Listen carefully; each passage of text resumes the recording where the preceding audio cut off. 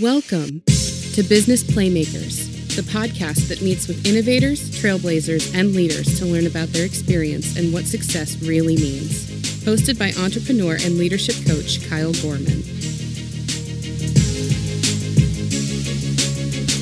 The Business Playmakers podcast is brought to you by Employer Blueprint. Employer Blueprint is focused on developing great leaders and high-performing managers through one-on-one coaching and group workshops. To schedule coaching for you or your team, simply visit employerblueprint.com.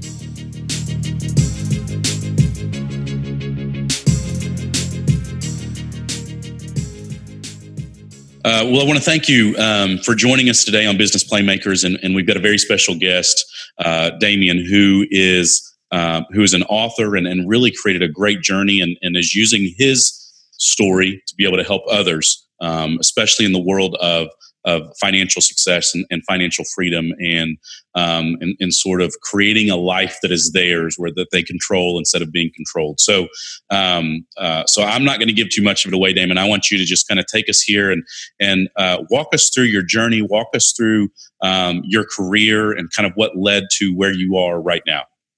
You know what? I think that we can sum it up with one thing. I think I made more mistakes faster than anybody thought was possible, including me. Yeah. And it was because I didn't do anything that was conventional. So I was the guy that said, okay, I'm going to go to college for about 5 minutes. I actually got thrown out of college a couple of times. I was invited to leave.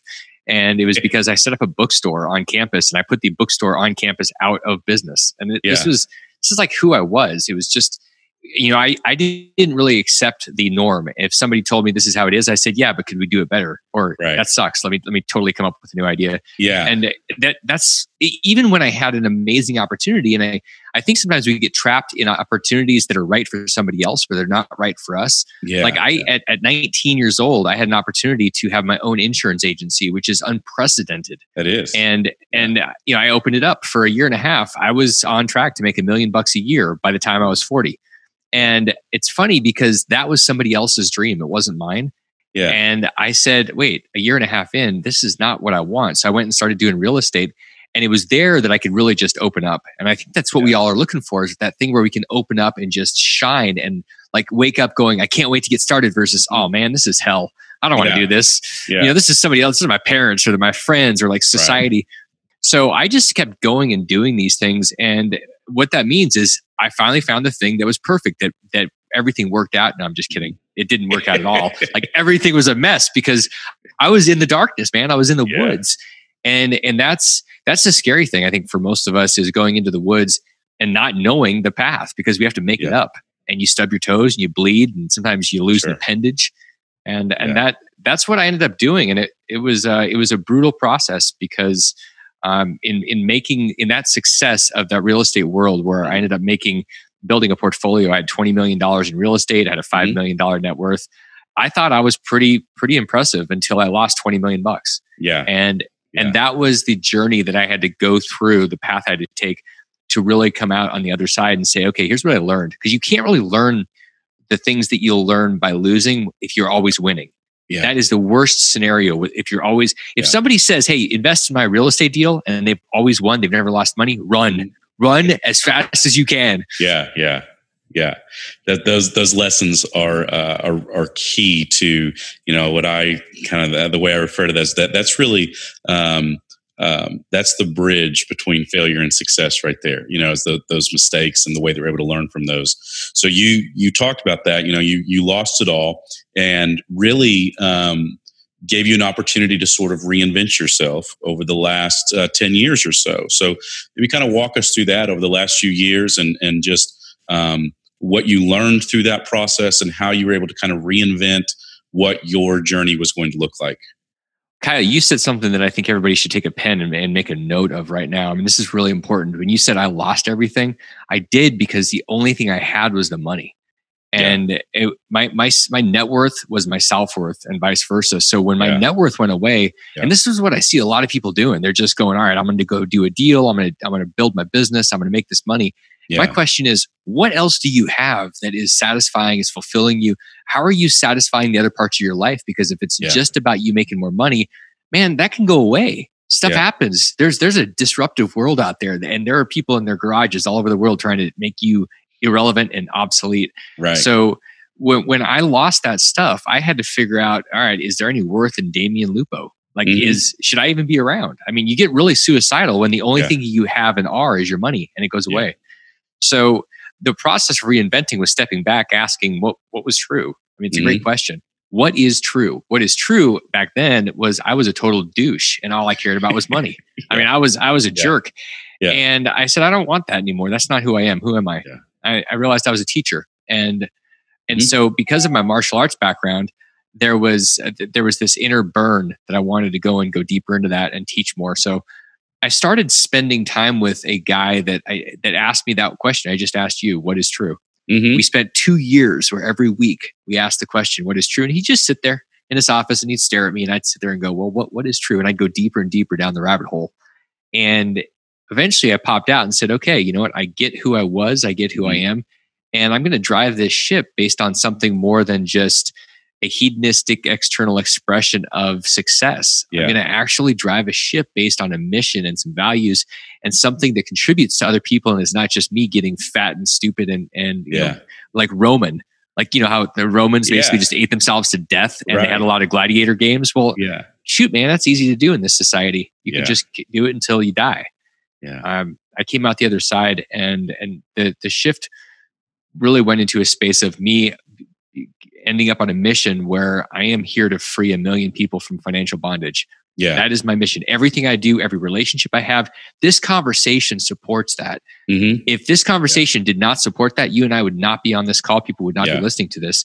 So it helps guide us. Otherwise, man, it's like a squirrel bonanza right now. There are shiny objects everywhere. There's a Facebook feed that never ends. And we can be indefinitely distracted by things that have no real importance in our life. So I have a very clear guiding light, my North Star, if you will. And so everything pulls me in that direction. And I would encourage everybody to find that thing. And if you don't have that thing, take a pause before you beat yourself up anymore on the wrong path, because you can be moving forward, but man, you may be going in the wrong direction. So I don't care how fast you're going, make sure you're heading in the right direction. Yeah. Well, and I do love that, you know, you've made that very clear, you know, in your message, that your goal is to free 1 million people from this financial bondage. That there's a very set kind of tangible goal. And of course you look for feedback, from people and that you can share with others, but you look for that feedback to know, you know, those areas that you're hitting. But I do think that's great that you've kind of created this very defined and clear plan. Like, this is what I'm here to do. And as you say, you know, every step you take every day is trying to get you one step closer to doing that. So Damion, when you look through the course of your career, and I would say this has probably shifted quite a bit from maybe early in your career to where you are right now, but I'm sure you've had some mentors along the way that have kind of helped guide you a little bit. And maybe earlier it was people that helped guide you just simply to financial, I'm going to use air quotes, success, to, you know, maybe where you are now, where it's more of personal and financial freedom and what that looks like. But through the course of your career, what are some characteristics maybe of those mentors that you've looked to primarily that we may be able to help others understand? Like, whenever you see these people that maybe you want to look up to or you want to try to follow or ride those coattails, what do we need to be looking for in those people that you have found that have really helped you through the course of through your journey? Man, that is a great question. Let me tell you what you don't want to do, and then I'll tell you what you do want to do. And this is really because I see a lot of people chasing the glitz and the glamour. I see guys like Ty Lopez, who I've gotten a lot of interesting, good value from. But Ty sits there and has this picture of his Lamborghini in his garage, and people go, "Ooh, I want to be Ty." Yeah. And my suggestion is, figure out what's under the hood of the car and of the guy. Yeah. And when I was going out there looking for mentors, I looked for guys that primarily men. In my case, I was looking for a guy that I could be. And that modeling is awesome. The problem is I was looking on top. I wasn't looking below. And so I saw these guys that had tens and sometimes hundreds of millions of dollars. They lived in castles. And one guy wrote Your First 100 Million. And that was the book. That was his Bible. And so I said, you know what? I want to be that guy. He lives in a 45,000 square foot castle. So I flew out to England and I hung out with him and I hired him and I paid him $10,000 a month to give me about half an hour a month. I became in a lot of ways him. The problem is I became him. And I say that because I started to get the money. I started to get the success and the accolades. I also became the values or the lack of ethics that this guy had and many of the other mentors had. So if what we tend to do is we say, hey, this person can teach me how to do X. Yeah, you know what? They're going to teach you how to do something based on a value system that you're going to start absorbing because you become the people you're around. And if you've got a mentor and you're listening to them real close, you're going to become their whoever they are. And so you're going to become everything about them. And this becomes a huge problem if they have the wrong energy. I would suggest digging a little deeper before you say, hey, this person just happens to have made a bunch of money or they have a really shiny car. It's very dangerous when you wake up and you've got a whole bunch of money and you have no friends and no soul. Mm-hmm. Well, yeah. And one of the things, I think you experience as well, and looking through some of the things that you've written is, the other thing you run the risk of whenever you're following someone like that is that if their intentions are maybe less about helping you than they are helping themselves, then although it seems like you're being mentored them and you are following them, but really it's for their selfish ambition, not for your benefit. And so I think, the person you're talking about there, like you had mentioned in one of your books about, same person, he advises you to go buy a Ferrari, advises you to come out and spend all this money at his castle. Well, you're giving him all of this money. That's what he was out for. Your goal, helping 1 million people reach financial freedom, his goal, personal financial success. And so you actually then kind of play into their game as opposed to someone that's investing in you for your personal success and what that really is and looks like for you. So you run that risk when you're following maybe the wrong people that have the wrong motives and why they're trying to help you and help drive you forward as well. And here's something that's really, really important because I'm not a victim in this. When I did this, I mean, I could play the victim card, but I don't do that because my number one value, there's 6 that drive my life, is self-responsibility. I own everything in my life. Doesn't matter what it is. Yeah. I mean, if some massive disaster happens and I have a sibling or something that dies, I'm still going to own it. And there's no blame in my life. Yeah. Back then, this person I hired fit perfectly with who I was because I had no idea who the heck I was. Yeah. And that's why it's so important for you to figure out when we talk about this, it's sort of, we talk about it a lot. People talk about mission and values and it becomes cliche. Well, here's the thing. If you don't have those things, then somebody else's mission, and it may just be to have another castle, becomes what's going to drive you because you're going to feed their thing. And so this guy telling me, like you read about in Reinvented Life, when I wrote that thing, he said, yeah, go and push and tell the bank to give you the money for the Ferrari. And so I said, you're right. Well, yeah, because the more that I become a consumer, the more that I'm going to rely on him to go make more money, to pay him to keep making more money for more cars and crap. So you have got to figure out what matters to you. And if you don't have that figured out, somebody else's agenda, like you just said, is going to drive who you are and what you spend your time focusing on. Yeah. Yeah. And then you're really not being true to yourself anymore. Now,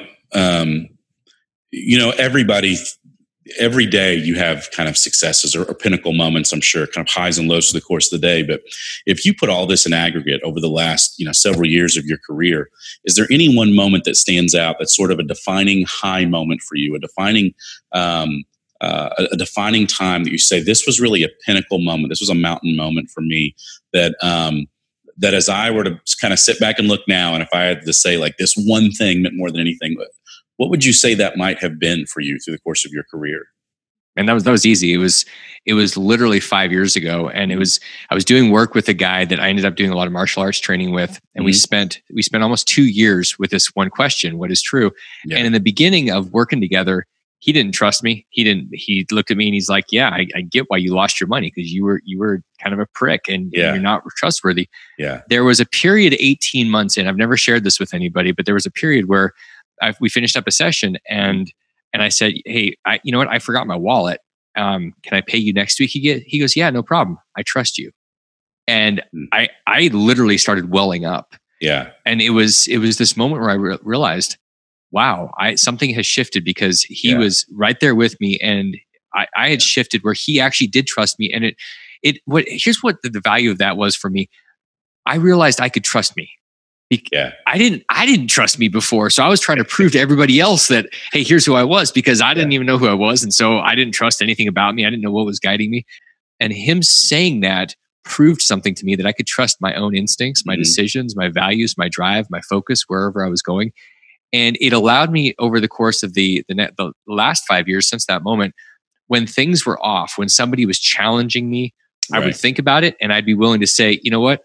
I trust me and I disagree with you respectfully and I'm doing it my way.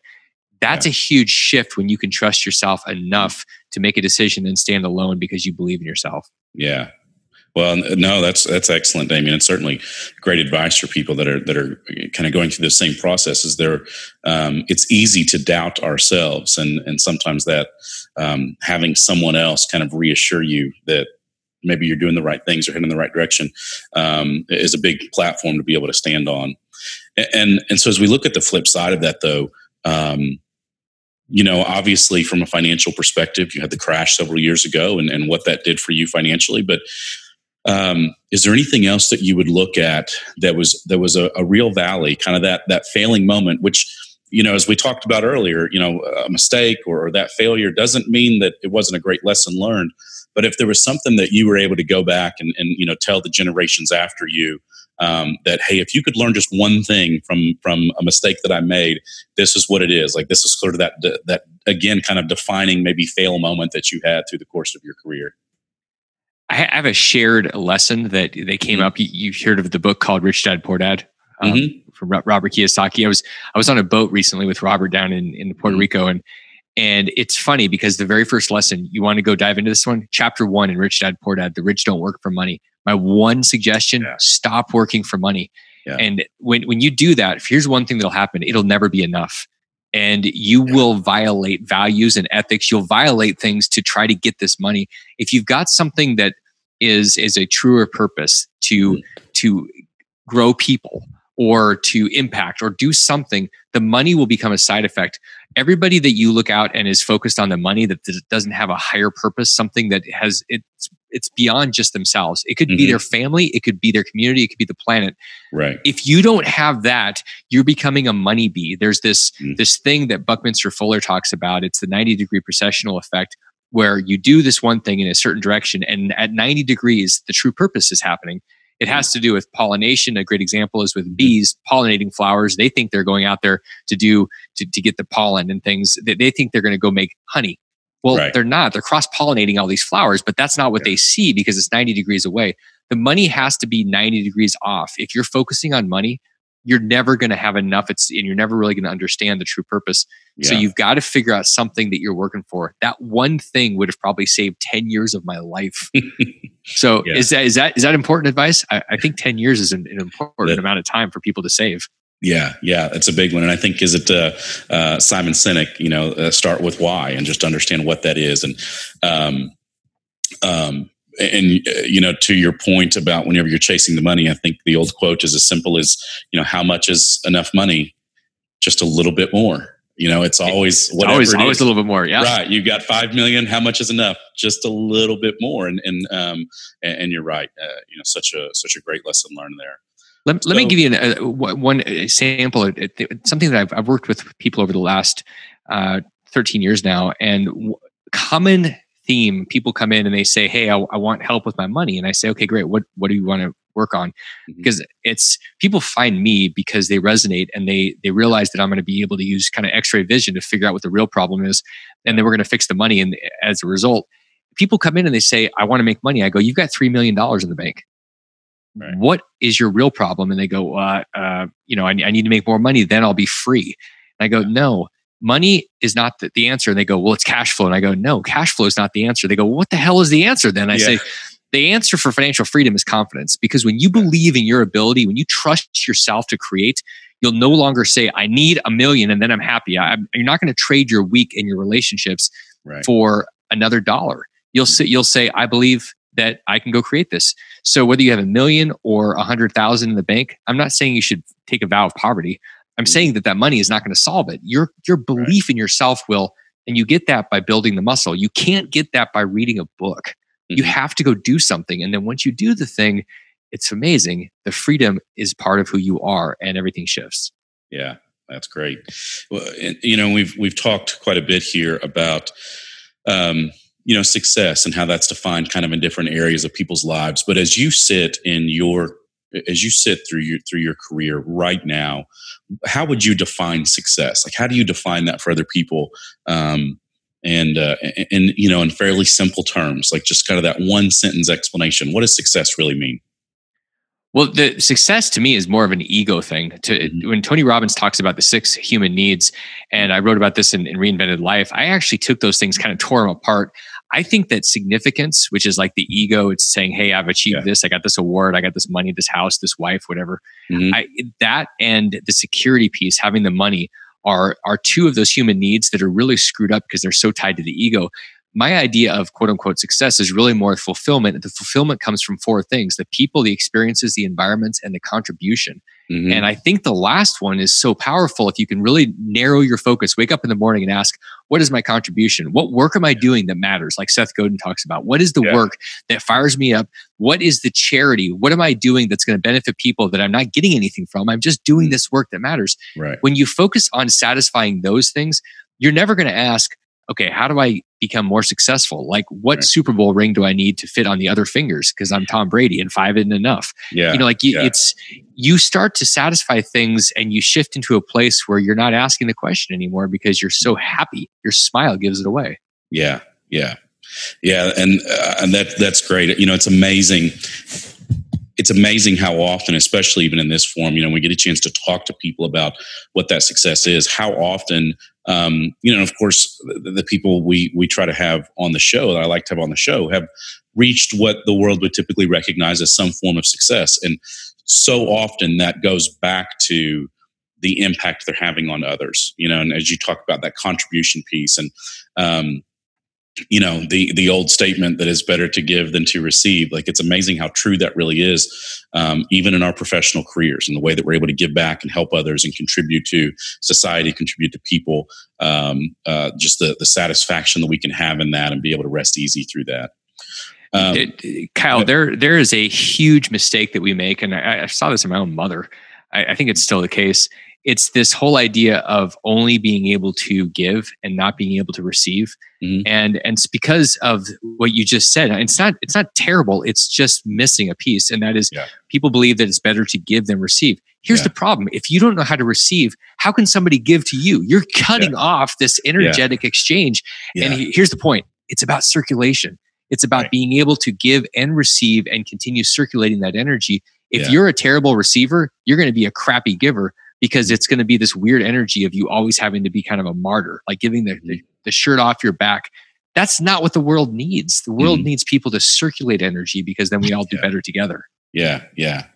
And so, Damion, do you think, obviously, as you shifted early in your career from, financial success to kind of success through freedom, there's obviously been a shift, but can you kind of pinpoint or define where that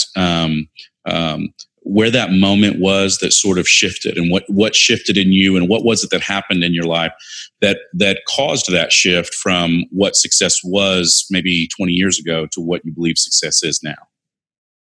Yeah, it's actually giving me tingles right now thinking about it. It's actually painful, because it was the moment that I had. It was the last conversation I ever had with my father before he passed away.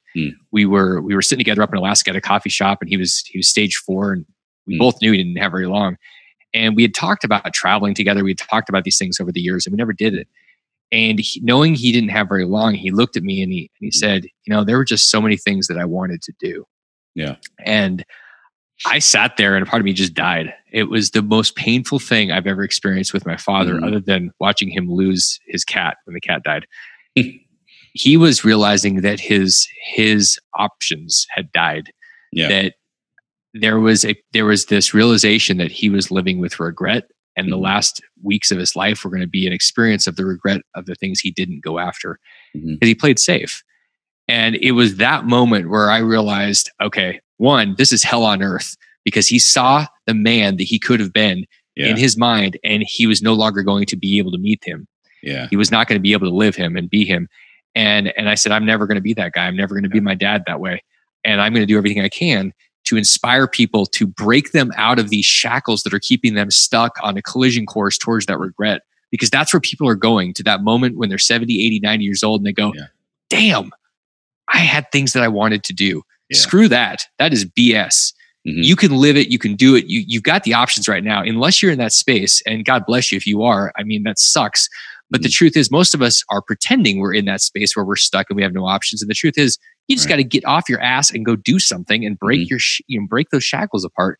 Mm-hmm. Regret is the worst possible scenario in our lives because there's nothing we can do about it. And it is truly hell on earth. So at that moment, I said, what's going to be hell on earth? Me waking up one day and going, this is my last day.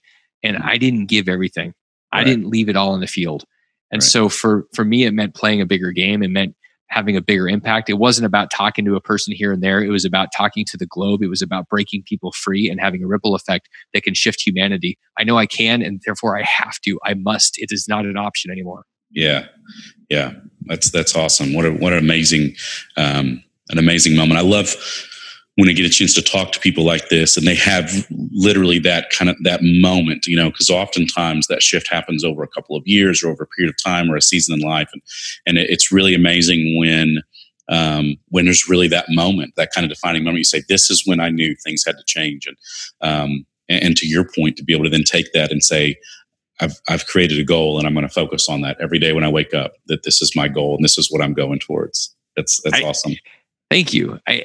There are goals and then there are obsessions. Yeah. And to me, this is a very, very healthy obsession. Yeah. Like I am obsessed about the work I do. When I wake up and go, okay, I'm working on this book.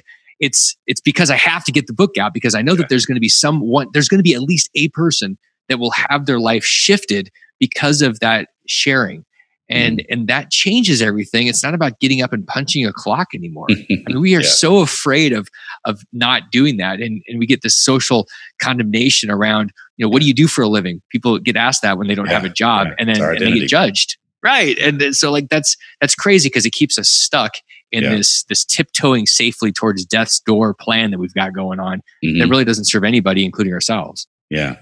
That's such a great point. You're right. We oftentimes get stuck in that rut and feel like we have to be there. And so we've talked about this idea here a little bit about what you're not wanting to. You want to make sure that whenever you look back, you don't have those regrets. So as we look forward a little bit, let's take a fairly short time frame. Even in the next 10 years, what do the next 10 years look like for you professionally?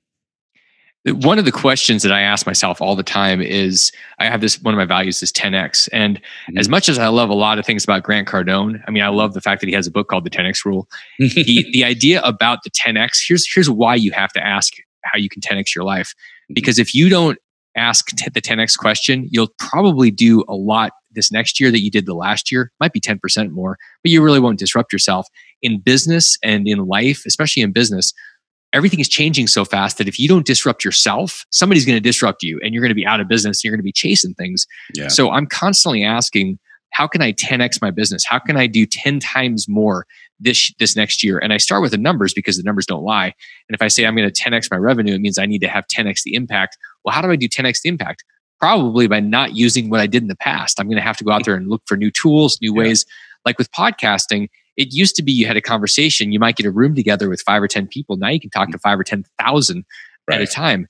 So the next 10 years are making sure that I'm plugging in and sharing with a larger community called Earth and really sharing as much as I can with as many as I can, because you never know what you're going to do in terms of impact on the one person that hears the one thing that changes everything for them. And so the next 10 years is really about serving people. It's about teaching people in different ways that have to do with breaking those shackles. And everything I do will have to do with that. The great thing is I have no idea what 10 years is going to look like. Probably nobody's going to be driving. The drones are going to be delivering our stuff from Amazon. That's who knows? It's very exciting if you can see the future as brighter than the past. If you're afraid of it, it's because you're trying to use the past to justify your future. And it is neat, especially in an area where you are, like you say, where you're constantly trying to see how can I make an impact and make an impact. The future, it's hard to not see the future as bright because there's so much opportunity. It's daunting and exciting all at the same time that there's all this opportunity out there to be able to make this impact. And you know what the secret is? Here's the secret that for this future that probably scares a lot of people. If you watch CNN, Fox, and if you watch the news, you're terrified because the world's falling apart. It's ending tomorrow. Yeah, it is. Every day it's ending tomorrow. And here's the other problem. Even if you see a bright future, even if you pay attention to guys like Peter Diamandis and you look at what they're doing and you're in the personal development world, you still get overwhelmed because there's so many things. Here's the key. You get to narrow it down and pick one and go balls to the wall and go all in on that thing. And you'll become an industry leader like Brian Tracy and Jim Rohn. These amazing minds have said this for decades. Mm-hmm. Focus, you'll become the top. There's no competition at the top. Zig Ziglar talks about this a lot. There is no competition at the top. Yeah. It's actually very lonely because nobody's there. And the only way you get there is by becoming obsessed and going deep into something. If you're shallow, bouncing off 47,000 things, nobody cares, and you're not going to make any headway. Yeah, that's great. I love to ask this question when I get a chance to talk to people, especially someone like yourself that's young and you've got all of these goals you're continuing to work towards, but the idea or the concept of retirement, what does that look like for you? Retirement's a death sentence. Yeah. I mean, let's just call it what it is. Yeah. The average male in the United States is dead 3 years after they retire. Mm-hmm. It's because they're no longer relevant. They don't have anything to focus on. And people say, well, I'm going to travel. I'm going to do, but you know what? I'm going to do this and that. And it's all baloney. Mm-hmm. And even if you do, the fact that you're not doing anything to contribute, you're just consuming resources. We talked about this with circulation. Mm-hmm. Here's what the universe says. The universe says you're just taking up space. You are literally not contributing to this whole master plan. You're consuming and you're done. If you're going to consume resources, you're done. I am absolutely certain this is how it works. Mm-hmm. You don't have people dying 3 years after they retire, regardless of age, because that's not a fact. It's one of these generalized principles that Bucky Fuller talks about, that it's always true. If you're not contributing, then you're taking up space. And the idea of retiring, that you're done, like, why would you do that? You're 50, 60 years old, you have decades of experience, and then you're going to stop. Yeah. That's like the best time to be contributing because you have all this wisdom. It's not just regurgitated crap from academia. It's actually a life experience that people are craving. We don't need any more memes. We don't need any more people regurgitating some book that Napoleon Hill wrote. We need people going out and doing it and saying, here's what I learned based on my experience. Reality. Right. It's objective reality. I mean, that's what we're looking for. So I hate the idea of retirement. If you have something you want to do, go freaking book it this year. Go get it done. Go experience it. But just stop waiting and thinking your life's going to start when you punch that clock the last time. Yeah. Well, and I believe wholeheartedly too that, if you're loving what you're doing, isn't that the whole point of retirement? I mean, people spend years saying, well, when I retire, I'm going to do these things that I love. Then do what you love. And if you're doing what you're doing, then I think it's Dave Ramsey that says, if your vocation is like vacation, you're on vacation every day of your life. And if you love what you're doing and you love the mission that you're trying to accomplish, the idea of waking up one day and saying, all right, I've done, I've put my 40 years in and now I'm going to do the things that I want to do. Well, why not spend those 40 years doing something that you want to do? And then there's no need to even consider the idea, of just stopping one day. And I think that's one of the reasons I like to talk about that on the show, is because I want people to hear and understand that those that are really, I don't know, it's so rare to ever have anybody on the show when I'm talking to them about this and they say, oh yeah, in 10 years, I'm just going to hang it up and, just jump in the RV and go all over it. Like, no, that's not the goal. And for people that really have that drive and success, it's just not the goal. It's all about, what do I continue to do and how do I continue to contribute and continue to use my mind and be a part of this journey, instead of just saying, well, I'm done. Now I get to do what I enjoy. Or you can just do what you enjoy for the first 40 years and keep going. You're right. It's a pathetic experience of life. It's a pathetic excuse for playing safe, for playing not to lose. You can see this. You want to see what your life's going to look like when you're 60 or 70 years old, when you quote unquote retire and you're playing it safe. Go watch any sports team that gets ahead and then they play not to lose and they get demolished. I mean, it happened a couple of years ago. It happened with the New England Patriots, and they, this stuff happens, and it's going to be your life if you're not sitting there waking up. Like, one of the most insane things, at least outside looking in, I'll wake up at 3:00 in the morning and I can't wait to start reading the tax code. And people would say, I don't want to read that any time of day. And I wake up at 3 o'clock in the morning. I can't stop thinking about it. Yeah. Because it's dialed into something that helps me have a bigger impact. And when you start serving your soul at that level, because it's part of this mission, whatever your mission is, doesn't mean you have to wake up at 3 o'clock. The point is, though, that you find that thing that gets you so fired up. Yeah. You're not thinking about, golly, it's Sunday. I might have a heart attack tonight because I don't want to go to Monday because that's when I work. Yeah. You're thinking, what day is it? Do I get to work today? Like, this is really exciting. I get to do something that I am in love with. Like, if you're not in love with your thing, freaking quit. Yeah. I mean, you're not going to starve to death. Go to Costco, get some rice and beans. You'll be good. Yeah. And figure it out. But holy crap, you're going to starve to death if you don't feed your soul. Mm-hmm. Yeah. I often tell people, for me, like, I'm sitting in my office right now. And for me, like, this is oftentimes my oasis. Even when I'm on vacation with the family and things like that, like, I kind of look forward to that, coming back to the office and just sitting down and getting in a computer and kind of looking at what do we have going on and what do we need to do? Like, what's next? And of course, admittedly, I didn't always experience that in my career, but there's something really special about that when you're able to say, like, I can't wait to get in today. Like, this is going to be great. There's just something really cool about that and something really special about that. And it's you kind of start to feel bad for the people that complain, like, oh my gosh, got to go to work on Monday. And, there are times that I'm like, man, Monday's going to be awesome because we got this going on and I can do that, it's amazing. You're just shifting that mindset. But I think a lot of it goes back to what we talked about earlier and what you had expressed of finding that reason. Why are you doing this? What is your purpose behind doing this? And whether it's working in a factory or laying brick or running a Fortune 100 company, whatever it is for you, why are you doing it? And what's the purpose? It makes such an impact on the way that we look at it and the way we can enjoy it. It does. And if the words come out of your mouth, just think about this for a second. If you're listening right now and the words have ever come out of your mouth, I have 3 years or I have 8 years to go, and then I'm done. I heard my dad say this. He said, I have 12 years to go. And I remember looking at him going, are you out of your damn mind? Yeah. Like, why? Because he hated his job. Even if you don't hate your job, but you're not in love with your job or with the work you're doing, you're literally saying, I'm good with prison. I'm okay. I got OJ's plan. I'm going to sit here behind these bars and that's my thing. You're giving up this period of time. So why did he do that? Why do so many people do that? Because they think, like in his case, he worked for the military. And his idea was, if I do 12 more years, if I have this, think about that, the way that we frame it, if I do 12 more years, that's like hard time. Yeah. That was like prison.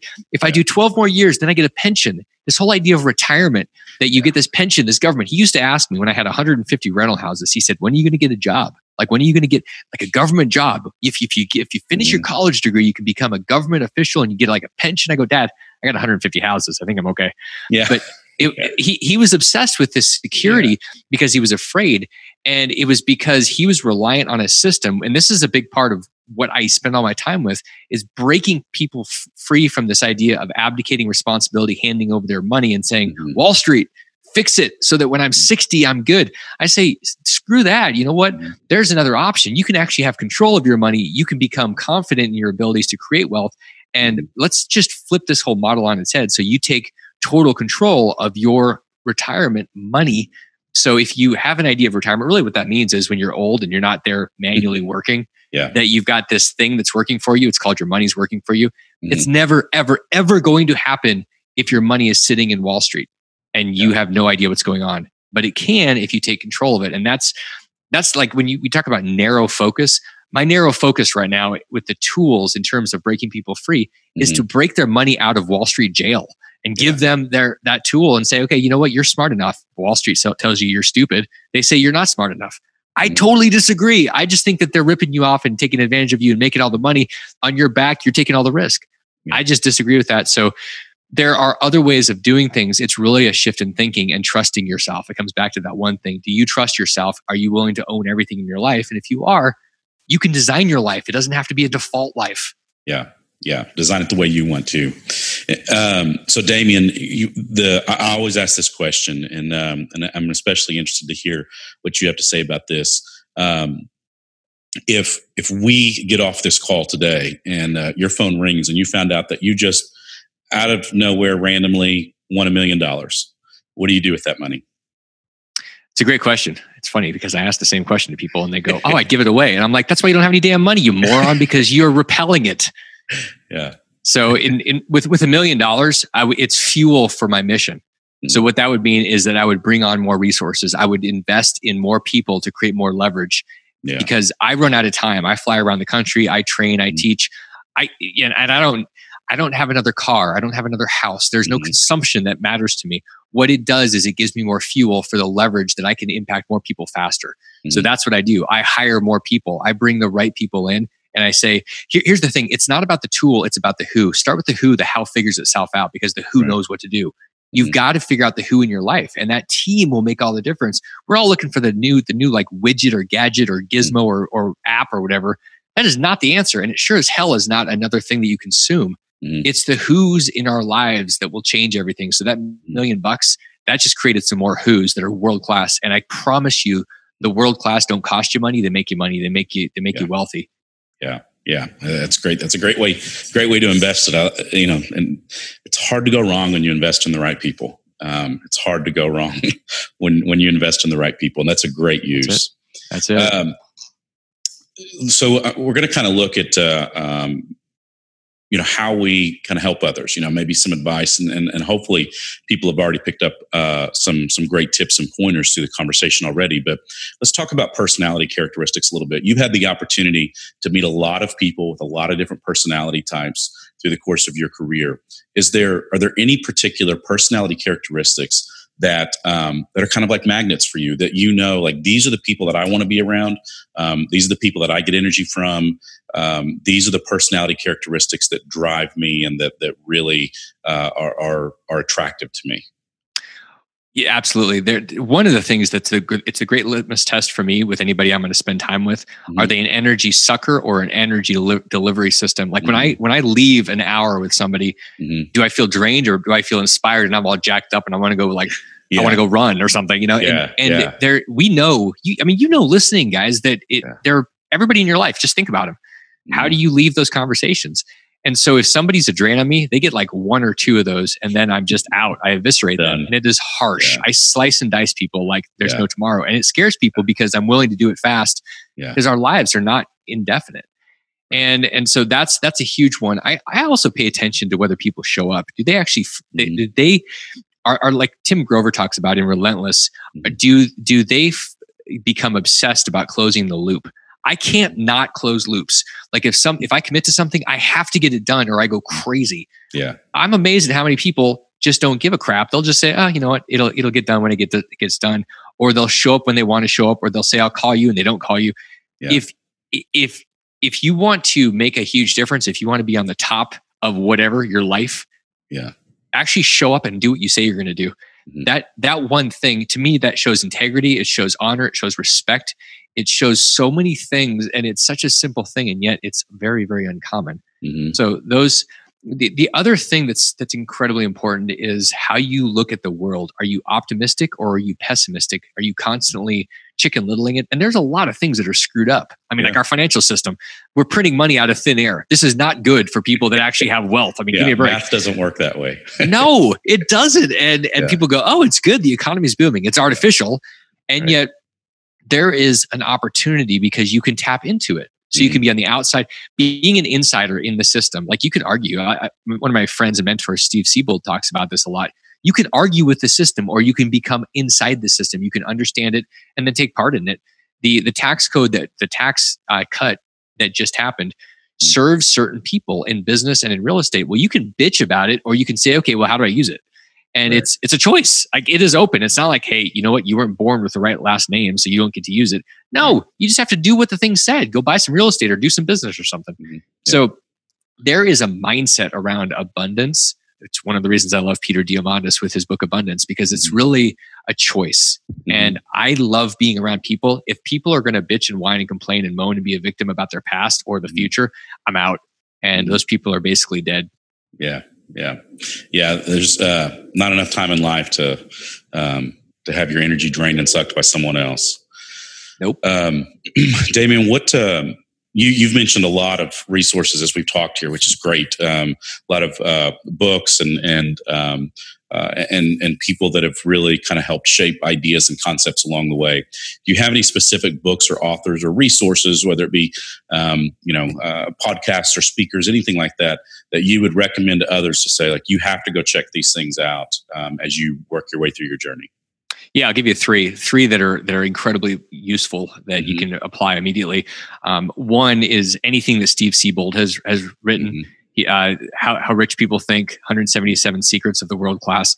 Those are fantastic. The other two people that I love, one has passed away. His name is George Leonard. He wrote a book called Mastery. Your life is not about success moments. It's not a checkbox list. It is literally about a process of mastery that goes until you stop breathing. And the other one is by Ray Dalio, who wrote Principles, my favorite book last year.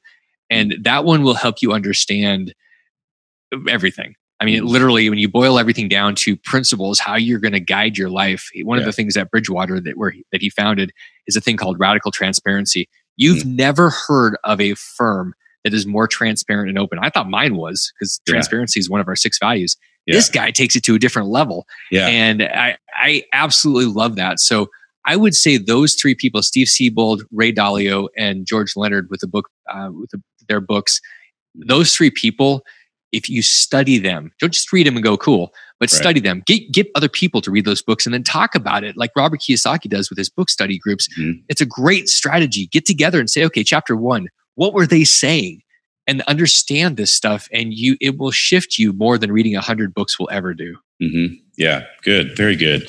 Well, and something else that I want to add to that, of course, you've written a couple of books as well. And there was something that I appreciated, and a lot of it having to do with because of my personal journey. But your book, Reinvented Life, one of the things that you kind of talk about through that process that I think is just a great message is, as you've gone through this career path and from, again, I've kind of used this term, the financial success as the world sees it, to where you are now and kind of this mission driven success. One of the things that I really appreciated in that is, that as you started reinventing your life and reinventing yourself, you were downsizing homes, you were getting rid of things and sort of simplifying life. And that's something over the last few years that I've recognized the joy in as well. And I think that is a message for people that can't be overstated, especially early in their career, because our mindset is so opposite. It's acquire. And yet in reality, there's so much fulfillment and true happiness in simplification and focusing on what's important. And so I want to make sure to kind of throw that out there as well. Because it's one thing to hear someone talk about it, but to be able to kind of read that journey and that story. And, I think it's really good for people to understand, like, this is what it looks like in practice and actually putting this into place. So I think that's really good. And people need to understand that simplification of life. It is. It comes down to 2 things. One, blank slating your life. This happened to me after I've moved a lot. And if you've ever moved, you get into your new place and you're just exhausted because you drug this 80,000 pounds of crap in this truck, and you move it down. And you're like, oh, that's a lot. Try to put all that stuff in a backpack, like George Clooney talks about in the one movie where he's teaching people. He goes, how much does your life weigh? And you take all that stuff in that moving truck, you put it in your backpack, you go, my life weighs a lot. So I moved one time and I said, okay, I'm in a blank open house. What do I actually want in here? Assuming that I don't have anything, because I don't. Most people have. The problem is you have this stuff in your life, you go, what do I not need? And there's this negative versus positive process where you either are pulling things out or you're adding them in. If you can start blank slate, if you get rid of everything in your house and you say, okay, what do I want to add in? What's fascinating is a lot of the stuff that's in that moving truck, you look at it and you go, I don't want to move that in.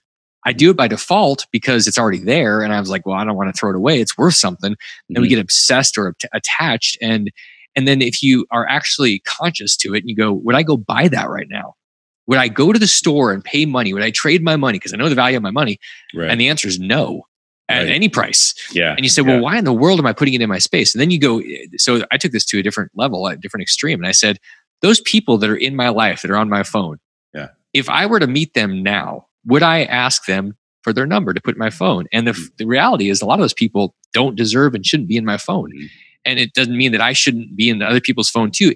The point was I had to start with a blank slate and really come from that place, because if you try to start with all your stuff, it'll take forever. And this comes down to the idea of a peak life, the PEEC, the people, the experiences, the environment, the contributions. What we tend to do is have the significance, all this stuff everywhere. Right. And that's what we're driving our value and our self-worth from. And so it gets very sticky, and we don't want to get rid of it because we go, well, if I didn't have the big house, then I'm a loser. Right. Dude, you're a loser if you've got 10,000 pounds of crap that you're hauling around in your backpack. Yeah. You're not light. You can't live. You're missing the experience. Yeah. Your life is living you. You're not living your life anymore. Well, Damion, this was great. I really appreciate it. I've had a great time, and certainly I think that the audience is going to come away with some just wonderful information. Before we head out here, where can people connect with you, contact you, learn more about you and your mission and what you're trying to accomplish out there? The best place is DamionLupo.com. There's a place where people can actually get a free copy of the Reinvented Life workbook there, and you can download it. It gives you the questions, because here's the thing, another secret. The answers are freaking inside you. If somebody will just ask you the questions. And that's the problem. We don't know what to ask. And so the work that Chris and I did on Reinvented Life when we wrote that was really about sharing our experiences, so that you're not getting academic, regurgitation. You're getting our real world perspective, and then questions. And so the workbook, you can get Reinvented Life, the book, or not, but get the workbook. It's free. You just download it, and it'll ask you questions that you may have never been asked before, that will start opening you up to the potential of your life being lived on purpose and not again by default. So download that book at my site, and you'll you know what? You can learn more about me than you ever wanted to know. Yeah. That's at least grab that workbook on DamionLupo.com. Good. And we will, we'll put a connection to that in the show notes, and certainly the resources that we've talked about today. And hopefully, people can gain some great information from that. Damion, thank you so much. I appreciate you taking the time to come on and share your story and share your mission. I wish you the best of luck as you continue to move forward and try to spread this message. I really appreciate it. Thanks, Kyle. It's been super fun. I can't even believe how it just blew by. But that's what happens when you're in the middle of something so powerful and present. So I appreciate it, man. Thank you so much. That's right. Thank you. Time flies. Time flies when you're having fun. Thank you for checking out today's Business Playmaker. Links to the resources discussed in today's episode are available in the show notes. For more information and resources from your host, you can visit him at www.kylegorman.com. Be sure to subscribe to the podcast for the latest episodes. And until next time, make it a great day.